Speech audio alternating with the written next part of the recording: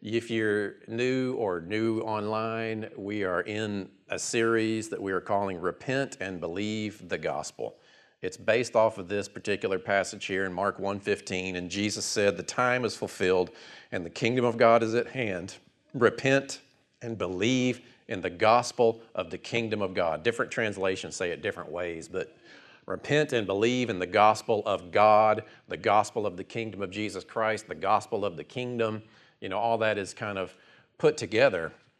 But to quickly break it down, we looked in Isaiah chapter 9, prophesied the coming of the Messiah when the land was in darkness, but it saw a great light coming. And from that time on, the government is upon his shoulders, the kingdom is here, and the kingdom is continuing to increase like yeast in dough until God makes all his enemies his footstool and puts them under the feet of Jesus, and we are in him.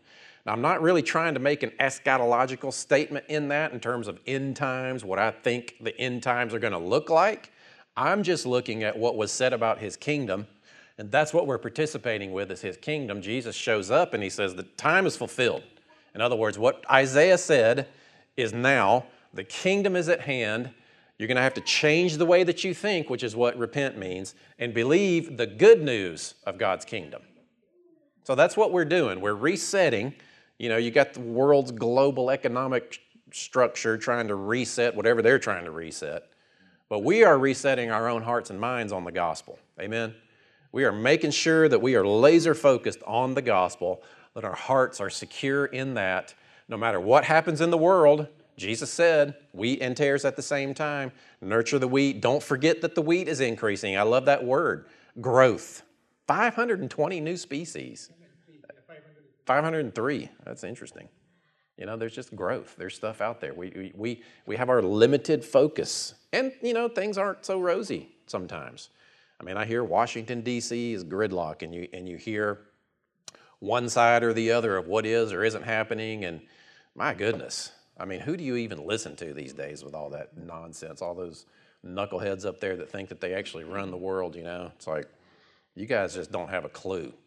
You really don't. Y'all just need to get out of the way, let us live our lives, go back to doing what you're supposed to be doing, protect our liberties, and shut up. Amen. We need a shut government up campaign. Somebody run on that platform. This is what I'm going to do. I'm going to go to Washington. I'm going to tell those boys to shut up. Because we got some life to live here. That's a winning campaign. No, thank you.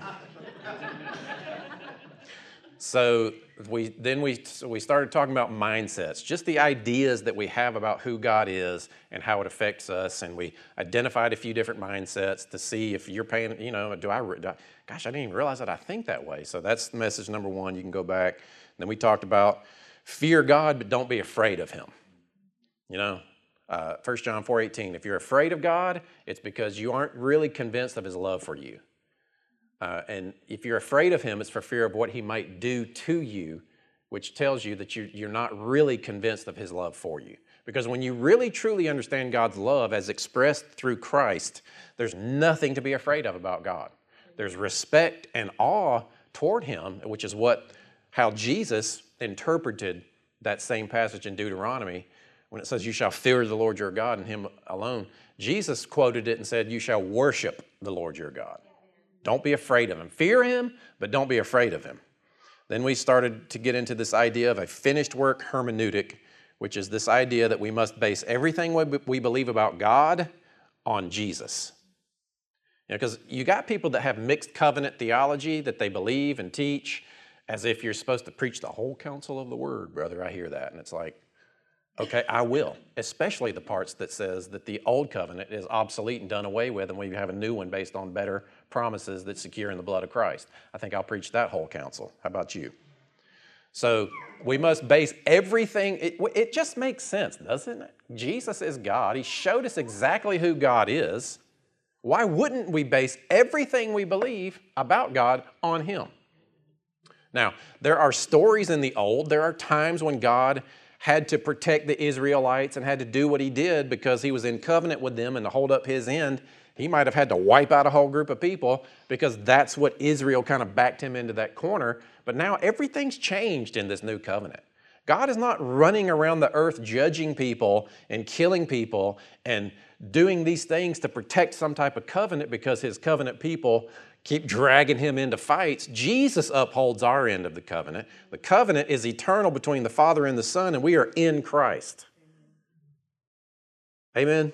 Yes, amen. So, and then last week we looked at that you are made righteous by faith apart from the works of the law. The law was fulfilled. Jesus didn't throw away the law. He fulfilled the law.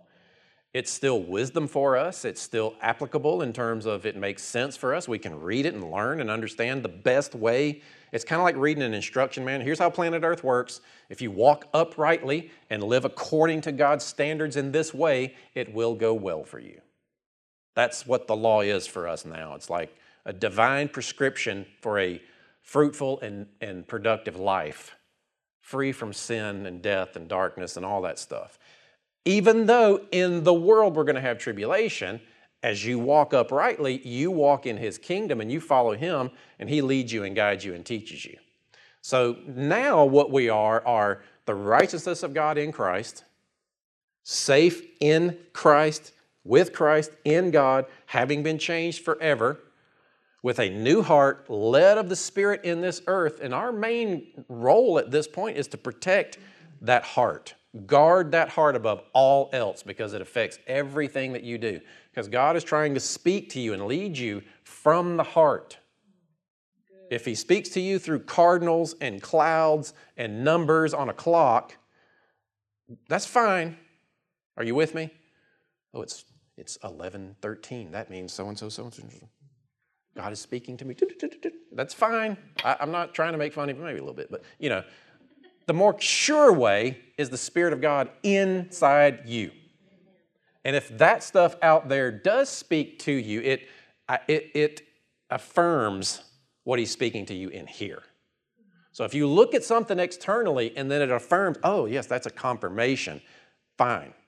But if you're lost and you're like, God, show me a sign, and you're looking out here for the world to tell you God's will, man, you're going to believe every nutty thing that comes across your path. It's why we have so many insecure Christians. They don't know who they are in Christ. They don't know the finished work of Jesus. And they think God's out here manipulating the world to try to teach them lessons. Maybe that's a mindset that you carry that needs to be broken. But he's within you, leading you and guiding you. And in the midst of the world, you're going to have trouble and tribulation. It's going to come, especially for the word's sake. And the only kind of suffering and tribulation that God endorses is that for the word's sake. For that you're living out your calling, and if as you're living out your calling and persecution comes against you because of the word's sake, that's something that God may have led you into by his divine will. But if it's just difficulty in life because of pain and loss and jobs and all this stuff and marriage, that's not God out there messing with your life, trying to make you learn things. The way God teaches you is inwardly with his word and with his Spirit. So, your homework last week, really for the rest of the series, which is going to go until about mid-February, is to read through Romans and Galatians. And I know we're also reading the Gospel of Peace together, just a chapter a day, but I would also encourage you, just as you're kind of saturating yourself in the gospel for a little while at the beginning of this year, read through Romans and Galatians, and we're going to talk about that later on in the future. So this week, we want to talk about this exchange. My sin for his righteousness. My sin for his righteousness. And then this idea, Jesus didn't just die for you, he died as you. And that's coming from this here, 2 Corinthians 5:21. God did this work. He made him, Jesus, who knew no sin, to be sin in our behalf so that we might become the righteousness of God in him. Now, most people know this passage. It's fundamental. A lot of people read this and think that we're like Abraham in that we're not really righteous, but God credits righteousness to us because we're willing to believe in Jesus. But I'm going to show you today, righteousness is not just credited to you. You actually are righteous now, like by nature, you are righteous. The kind of being that you are has been changed into an eternal type of being that stands accepted before God because you are in Christ. And the religious person would say, well, sir, are you saying we should just continue in sin? Come on. Paul answered that. In theology, that's called the great exchange. So y'all ready?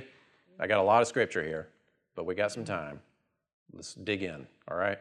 If you want to follow along, you can. You can pull out your phones or your Bibles or whatever. I'm going to give you a minute. Take a deep breath. Because I just kind of threw a lot at you for a minute. I think I'll take a sip of my water. Your sweatshirt, man, I'm loving it. I keep looking at that thing. It's like a 70s catch the spirit, Holy Spirit. It's like a Pentecostal sweatshirt is what that is, catch the spirit. All right, so we're going to go to Hebrews chapter 10. I said get out your Bible, but I didn't tell you where to go, did I? Hebrews chapter 10. It's kind of long here. I'm going to just keep reading through it. And then we'll look at several other places that, something that I enjoy about Scripture is, like Sebastian, I like the term you use, connecting the dots. A lot of times we get overwhelmed when we try to read the Bible because we think there's all these different beliefs, or not beliefs, but different doctrines that we must learn, all these different kinds of things. But each author has their own way of saying things, but they really all point to the same reality.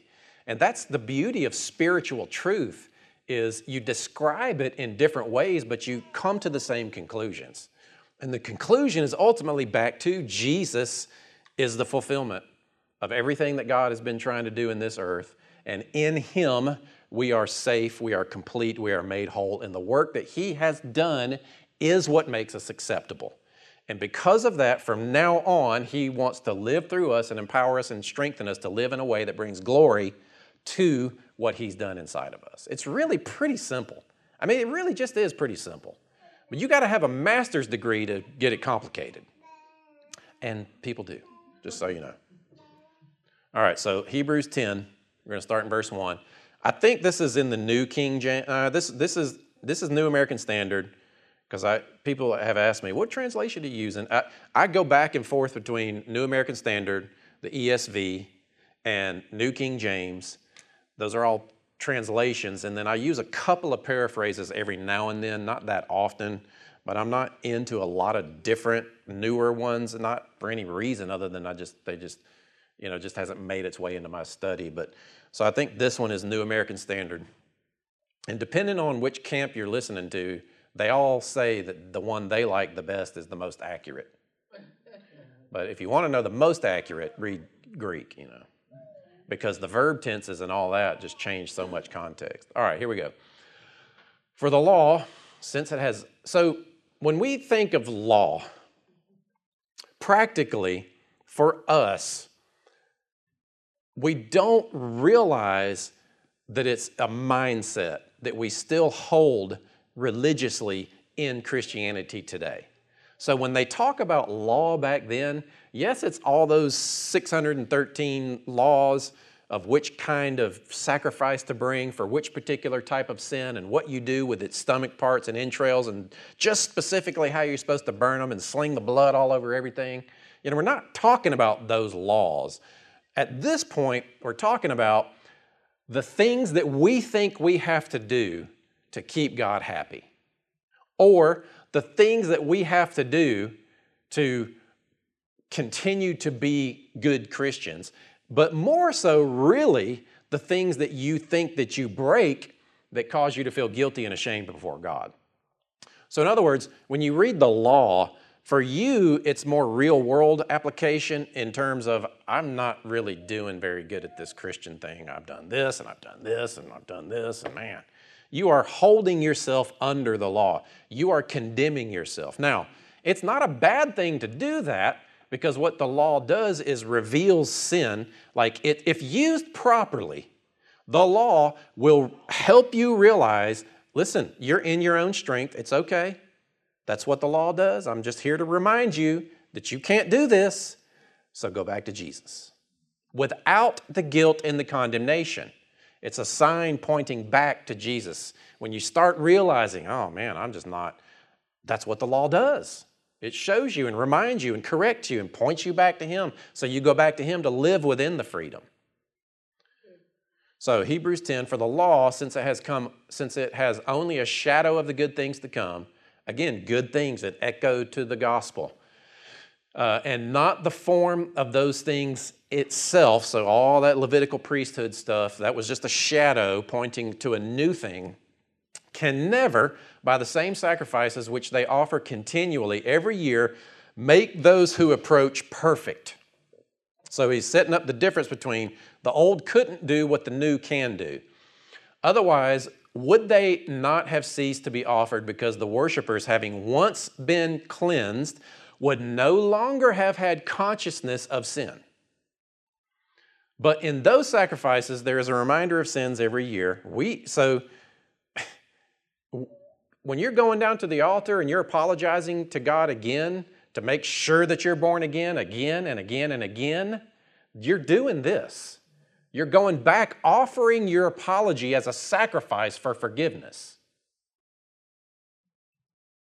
Like, I don't think we realize that. If we think that we got to go to God to apologize to Him to then be forgiven, it's as if your emotion is your sacrifice.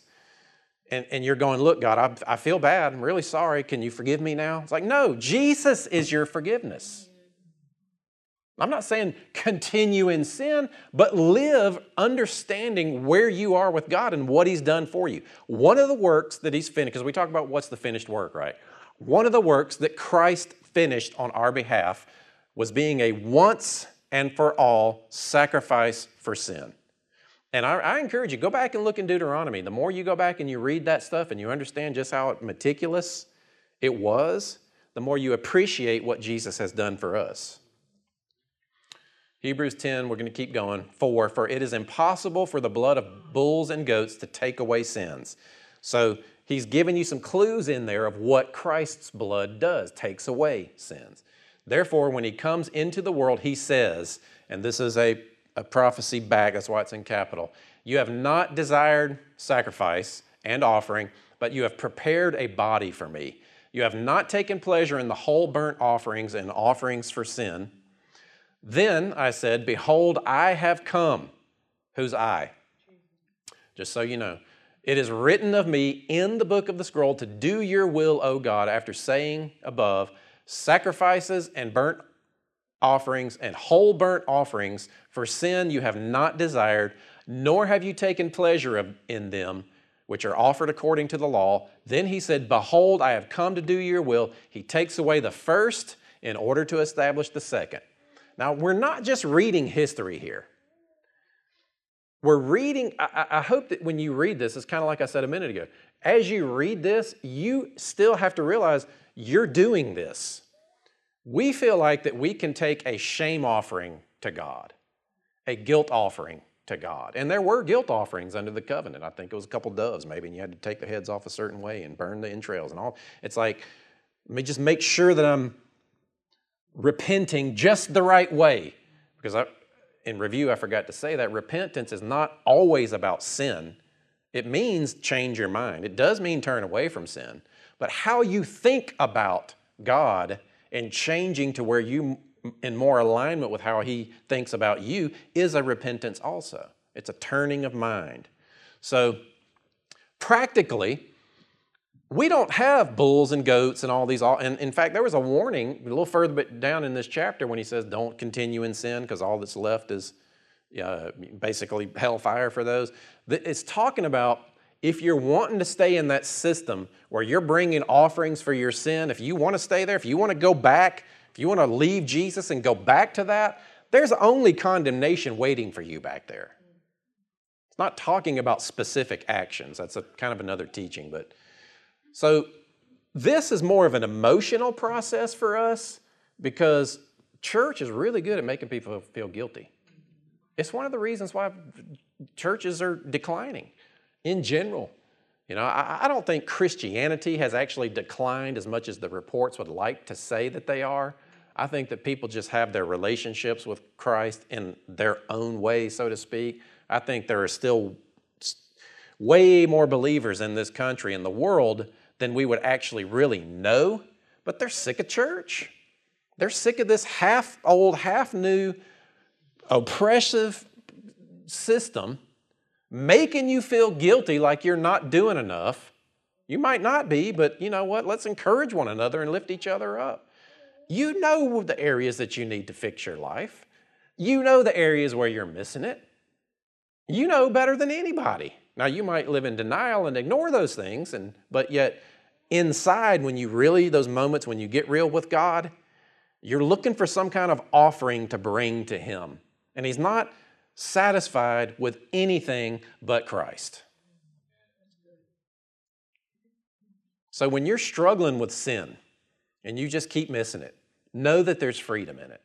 Know that there's freedom from it because there's way more grace available than the opportunity for sin. But also know that you can go to Him because He is not holding the law against you to condemn you. He already did that in Christ. We talked about that last week. So you're free, not to live recklessly, but to approach Him. You know, you trust people that you love more. You know, I was in the Gospel of Peace, Jim gives an example of an uncle. You know, he lived in a kind of just a strict family and a lot of religious strictness and just kind of difficult family life. And he was a bit of a rebel and, you know, quick to rebel, not listening to anybody, you know, hated authority. But he had this uncle come into his life that loved him.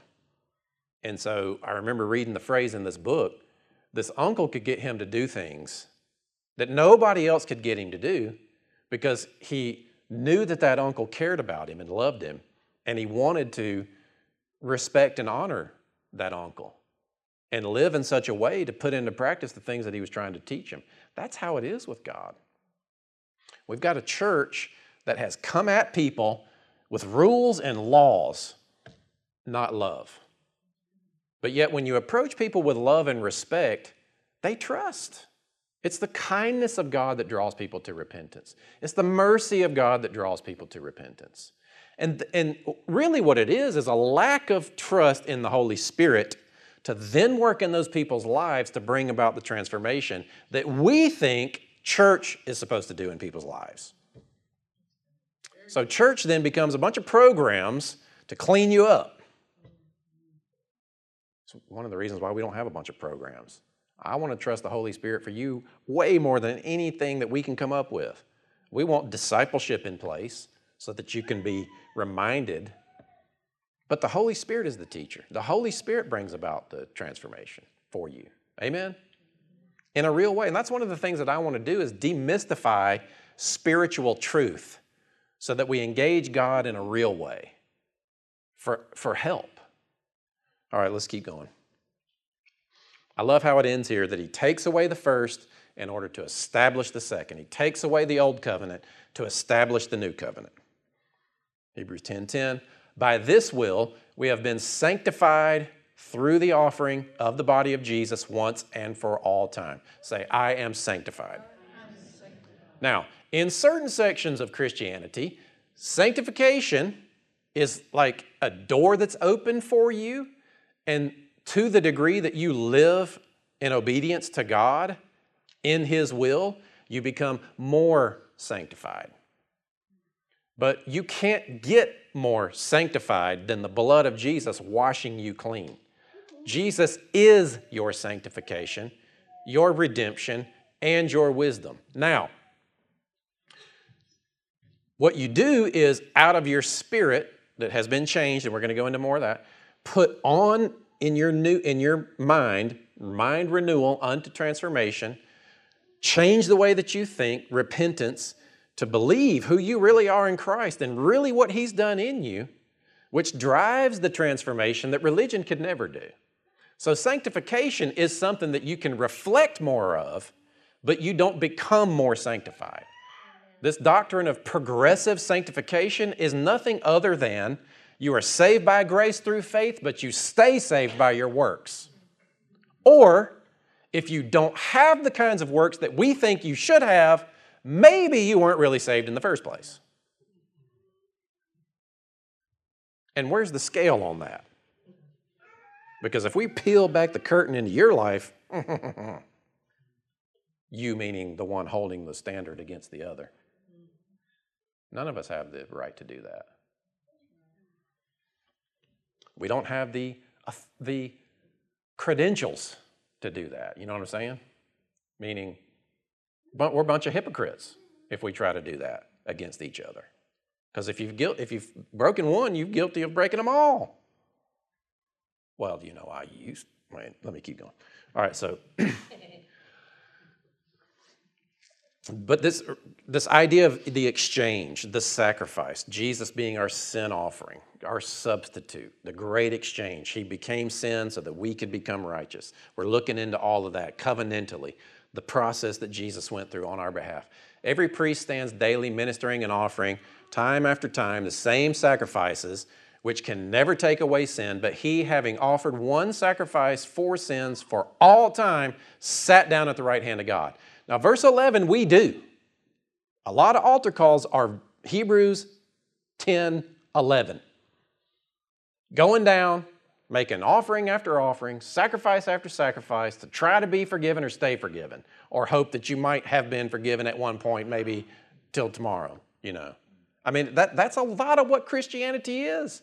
We see this and we think, oh, that's old. We're not under that old time with sacrifices and all. But no, mentally, we're still engaged in this process.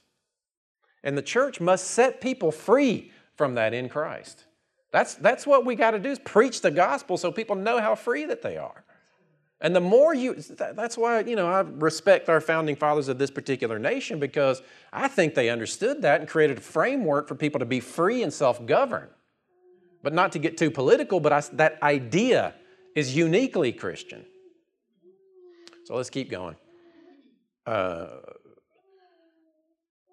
Last section of Hebrews 10. Waiting from that time onward, until his enemies are made a footstool for his feet. Now, the series that we did around Christmas time, the He Shall Reign series, kind of up to that, we talked about this same idea. So right now, the kingdom of God is here, because in that parable of the wheat and the tares, he says that what he's doing is he's going about and he's removing the enemies out of his kingdom. We have this perspective that Jesus will not rule and reign in his kingdom here until he return, but it actually says that he must reign here until he return. And the way that he reigns is through you and in your life. And the degree that you yield to him, and you yield more when you know your freedom in him, is the degree to which he will reign in your life, and then you are an ambassador for him, showing the world, even in the midst of the darkness, even to the loss of life. Am I going too fast? Last Hebrews 10. Huh? A tiny bit. It's Courtney's coffee. Courtney made it even stronger than Adam this morning. Actually, I'm doing a quick little wedding after church today, so I got to make sure I get there on time. But Amber and Sydney, do you guys know them? They're getting down Lion Creek. They called me a week and a half ago. But I'm happy to do it. All right, Hebrews 10:16. This is the covenant which I will make with them after those days, declares the Lord. I will put my laws upon their hearts. I wish we really could get a revelation of what this means. The fact that we are ingrained, like imagine what genetics are, and like eye color, hair color, certain features are encoded into your DNA, and they're just going to grow. They're just going to produce that which the programming reflects. It's the same thing with the law. Now, you're not adverse. You're not an adversary of the law in that it's written in stone externally, and then you have to look at it, but you're at enmity with it. You are one with God's ways now. Like God's law is hereditary for you. In other words, it's encoded within you to obey God now, because how he has changed the kind of being that you are. You are not at enmity in your nature with God anymore. You know, enmity means like oil and water. They just can't mix. This is such a big deal. Let's keep going because I got a little bit more on this idea. So kind of the same thing. Ephesians 1:7. In him we have redemption through his blood, the forgiveness of sins or wrongdoings, according to the riches of his grace, which he lavished upon us. See, a lot of people think, well, God forgave you. You got your ticket punched for heaven, and we'll see you there one day. He didn't just forgive you. He cleansed you and changed you. So, which he lavished upon us in all wisdom and insight. He made known to us the mystery of his will according to his good pleasure, which he set forth in him regarding his plan of the fullness of times to bring all things together in Christ, in the heavens and things of the earth. In him we have also obtained an inheritance, having been predestined according to the purpose of him who works all in accordance with the plan of his will. Now we're going to go into that a little bit more in the weeks to come. But just the point that I wanted to draw out of this is that we have redemption through his blood, forgiveness in his blood. God wasn't pleased with the blood of goats and bulls, but with Jesus he is, and he is the once and for all sacrifice for your sin. God has nothing left to hold against you because it's all been exhausted in Jesus. Now look at this. This is where we're going to end today, even though I've got a few more passages. This is the final idea that I want us to grasp here. Colossians 2:9, New King James Version. For in him dwells all the fullness of the Godhead body. I love Colossians. I don't know, man. It keeps coming back to it's my favorite book, even though I love Hebrews and Romans and all of them really. But this one, man, probably because it meant so much to me when I was first coming to understand this stuff, you know.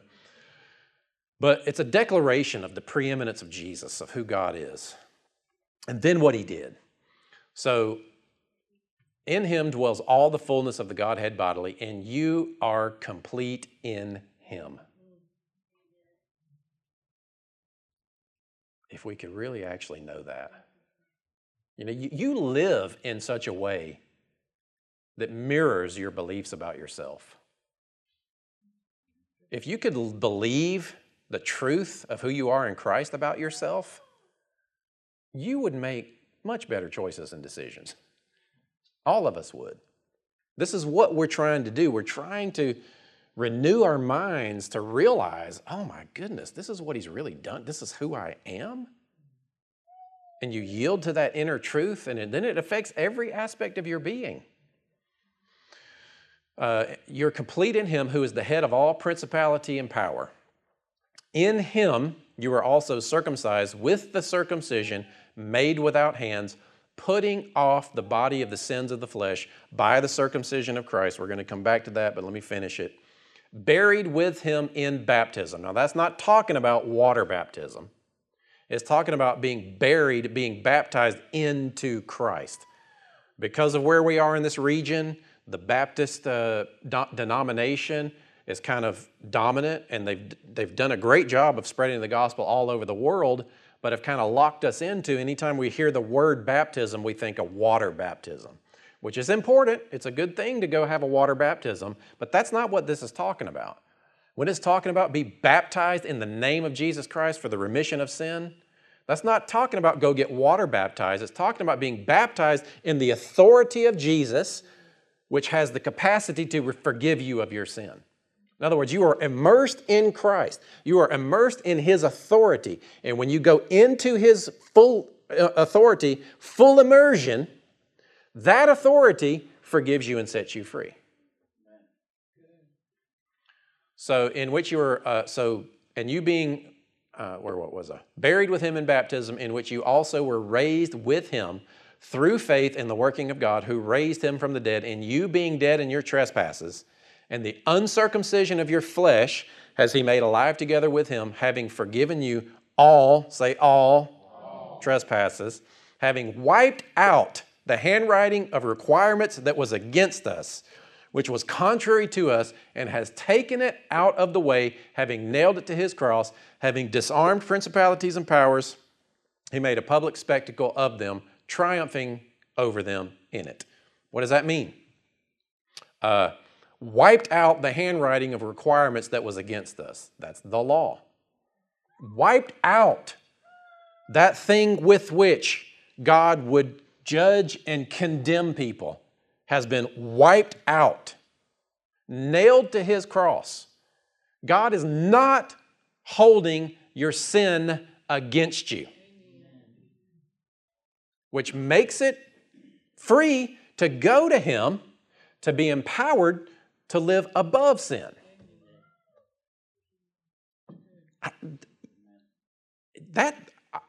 It's a revelation, honestly.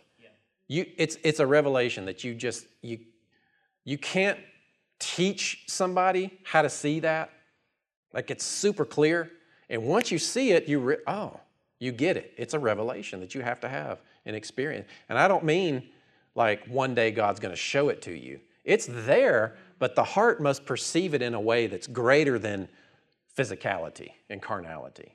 It's got to perceive it in a way that's rooted in a spiritual truth of the redemption that we have in Christ. But once you see it, you see it. Now, just make sure you don't get an attitude toward those who don't see it, because they're trying their best, those little pharisaical things they are. They think, they're honoring God's word, and they are. But under the old covenant and not spiritually discerning the body and the blood of Christ. And it's putting us as a church, as a Christian body, at a disservice toward the world. Because we're not teaching from this revelation. We're teaching from law.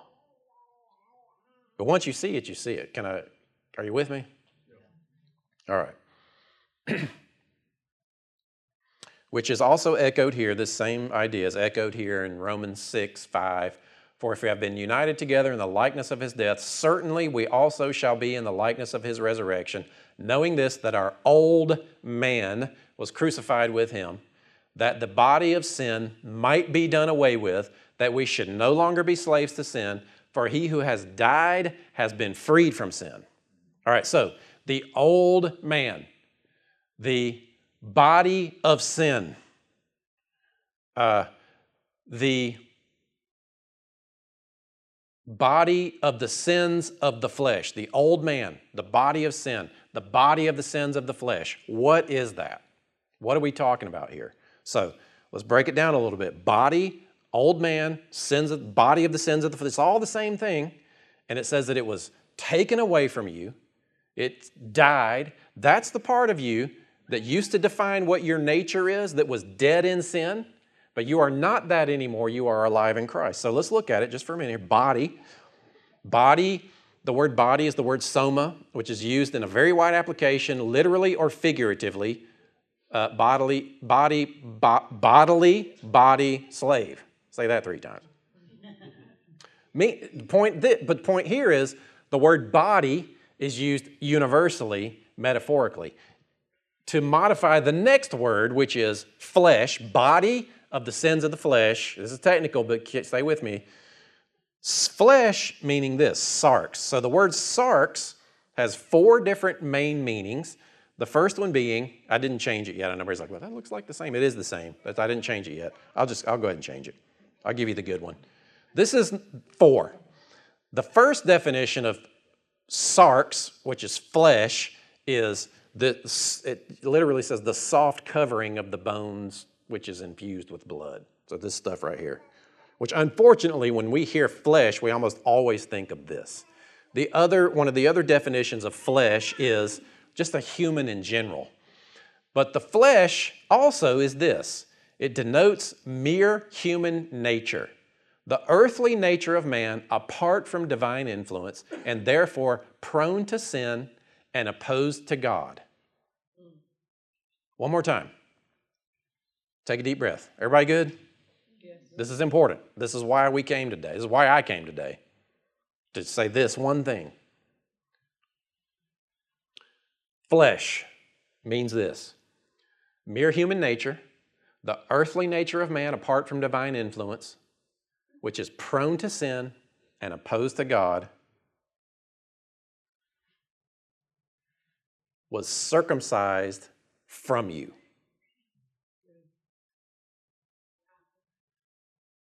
God did a work on you. And what he did was cut away the old human nature that is contrary to God and prone to sin. And he replaced it with a new heart that is encoded with his law and his very own spirit. He was able to do that because he cleansed you first and foremost with the blood of Christ. You know, I can just see this cosmic spiritual surgery happening when you become born again. And God suits up. And he recognizes, yes, they have come to me through Christ. They're saturated with the blood of Christ. Now I'm going to go and I'm going to do a deeper work. I'm going to remove the disease.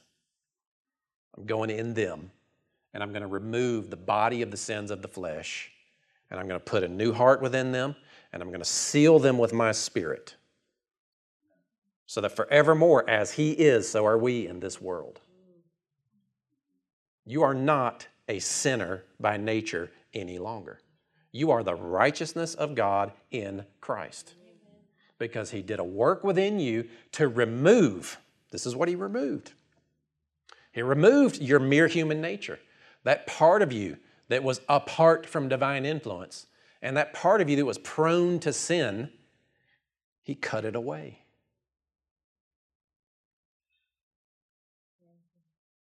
That might not be that powerful a news to you, but think about it for just a moment. Now, even though it's crystal clear, you go tell people that you don't have a sin nature any longer and watch what happens. Their hair will light on fire, and they will call you a heretic. And they will say that you are paving the way to hell with this grease called grace. I just made that one up. Did that make sense? Are you with me? The Christian world doesn't know this. And this is another revelation. You are a new creation. You are by nature righteous. You are changed. You are not your old dead man. God cut it away. That nature that used to put you at enmity against God, it's dead. It's removed. When it talks about having taken away your sin, God doesn't just cover your sin and look at you and say, well, I see what you're doing, but I'm going to look at you through the blood of Christ, even though you're still dead and lost in your sin. No. To God, your actions don't define you. His action does. That which he did in you. He changed you. God cut away your mere human nature, and he took up residence within you.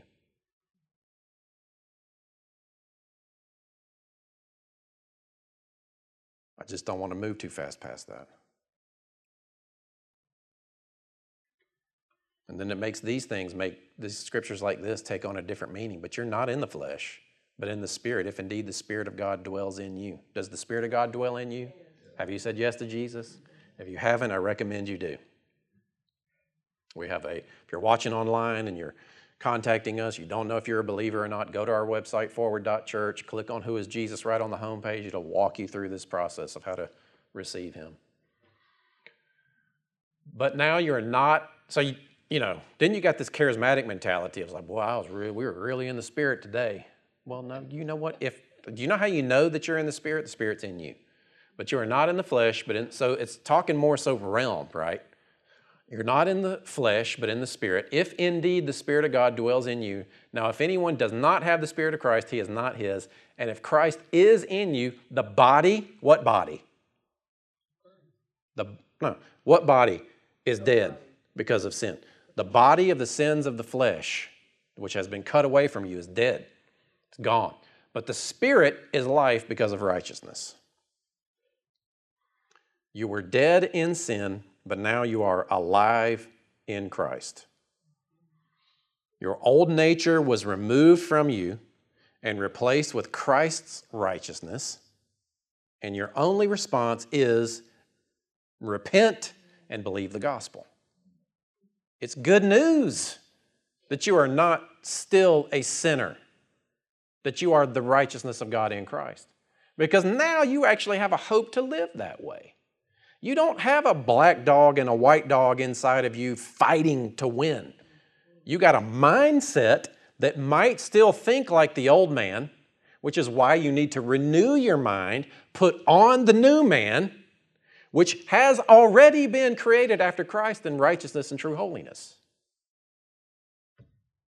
So we put these things out to say, I am righteous in Christ. I am holy before the Father now. Now, this flesh, this body will die. Death is at work within this body. But that doesn't mean that this body defines you. Like, even this body is not inherently craving sin. Like that sin that easily besets you and causes you to fall, you're probably not sitting here holding on to the chair right now, fighting against that thing right now. Only when you feel stress and pressure, and then you start yielding your emotions to the stress of that potential temptation, do you then gravitate toward that. But you could also meditate on who you really are in Christ. You know, I don't know if you felt anything. I was feeling all warm and fuzzy and ooey gooey up here preaching this stuff. I love it. It's a blessing to me to be able to preach these kinds of truths because I feel it. And it's not just about feelings, but you sin because you feel like it. You could also not feel like sinning and just don't do it. And the way that you do that is you sit in these truths and these realities. And it's not just an idea. There is a spiritual strengthening in your inner man as well. Like when you we focus on the gospel, and then, man, this strength in your inner man kicks in. And you're like, I am invincible. I am not touching that. I'm not going to respond that way. I am not going to eat that. I am not going to talk to my wife that way. That is not who I am. And then that identity preserves and protects and leads and brings glory to His name. Because it's natural for you to obey Him and follow Him and trust and believe. And then watch His promises bear fruit in your life. You know, as this series continues on, we're going to look at the effects in our lives of the gospel. We're mostly talking about the good news of it. Now we're talking about inside of you, but then what it does to the world around you in your own life. We're going to start talking about those kinds of things. But, you know, just one last time on this idea. In Him you were also circumcised with circumcision made without hands, putting off the body of the sins of the flesh by the circumcision of Christ. Go and meditate on that this week. You know, keep up your reading, but sit and think about that. You know, maybe even create an imagination, like a meditative, imaginary process where you kind of see that. You kind of see, oh, when I got born again, God did. What does it look like? What does this circumcision look like that God went inside of you and did something? Because it happened. You know, that's not just an idea. It's not just a scripture in a book. This is something that actually happened. This actually happened to you. What is it? What was God doing? What was He thinking? What was He using? What was it like? You know, go there. Let it become like that's what baptism should be. When we're baptized in water, it's a moment to identify with His death and resurrection. But you can do that also in your mind, renewing your mind. You go there and you think about this. Man, He really did this within me. He took that out of me. I wonder what that thing looked like. Ooh, gross, it's gone. Oh man, what does His Spirit look like with me? You know, because in the Spirit, what does that look like? And you can have some creative license there. It's fine, you know. Some of you are artists. You can enjoy that process. You might even paint something. I'd love to see that. But the fact remains, it happened. And forevermore, that's what you are. And that's what we are going to preach. I don't care who gets upset about it. Because people need to know. Because there's power in it. The gospel is the power of God unto salvation, healing, wholeness, redemption, preservation, soundness, prosperity. All that. It's His power. So just think about that for just a minute. Father, we thank You. We thank You for that incredible work that You've done. We say yes. We trust. We change our minds. I am not a sinner saved by grace. I am the righteousness of God in you. I am not contrary to you any longer. I am not at enmity against you any longer. I will protect my mind and my heart to believe the truth. When I'm tempted and when I respond in such a way that mirrors my old dead man, I will remind myself, no, that is not who I am. I am free in Christ. I have the fruits of the Spirit. I am patient. I am kind. I am gentle. I am meek. I forgive. This is who I am. We don't confess to try to make it true. We acknowledge who we really are. Thank you for the power of your Spirit. Just thank you for the power of your Spirit inside our lives. You know, the world is lost. The world is upset because of a few people and how they govern and the things that they do.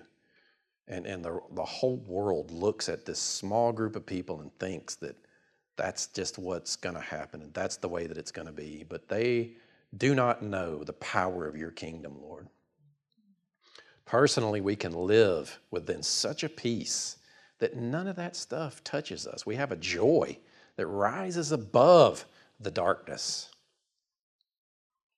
Yeah, we're going to have difficulty in this world. It's just going to happen because the world is broken.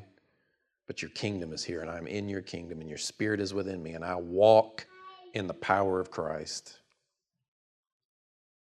We want to be your ambassadors. We want to go into the earth in your full power, preaching the gospel, helping people connect to your forgiveness, and then also doing all those things which you said we could do, laying hands on the sick and watching them recover, raising the dead, giving people words that point them to you. All of that stuff, Lord, it's available. But that's just fruit of believing the gospel.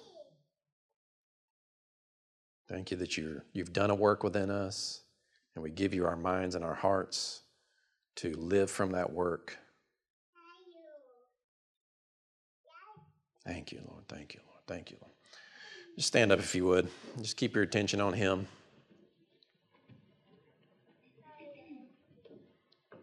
Father, speak life and blessing over every person in this place. I thank you that we change our mind about who you are in every area.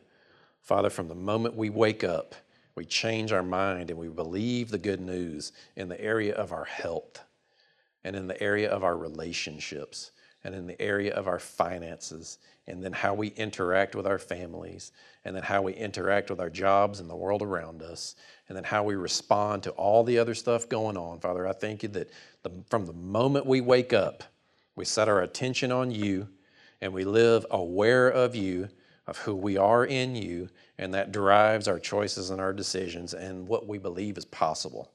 Because all things are possible for those who believe. Believe that we have received and it will be ours, you said. We have received everything in you, Christ. We thank you for that finished work. Thank you for that finished work, Lord. Thank you, Lord. Thank you, Lord. Father, we just yield our hearts to you to develop a generous heart. We don't want to sow sparingly or reap sparingly. We don't give out of obligation. We're not under the law of a tithe. We give because we have a love for what we believe in. We want to sow into what we believe in.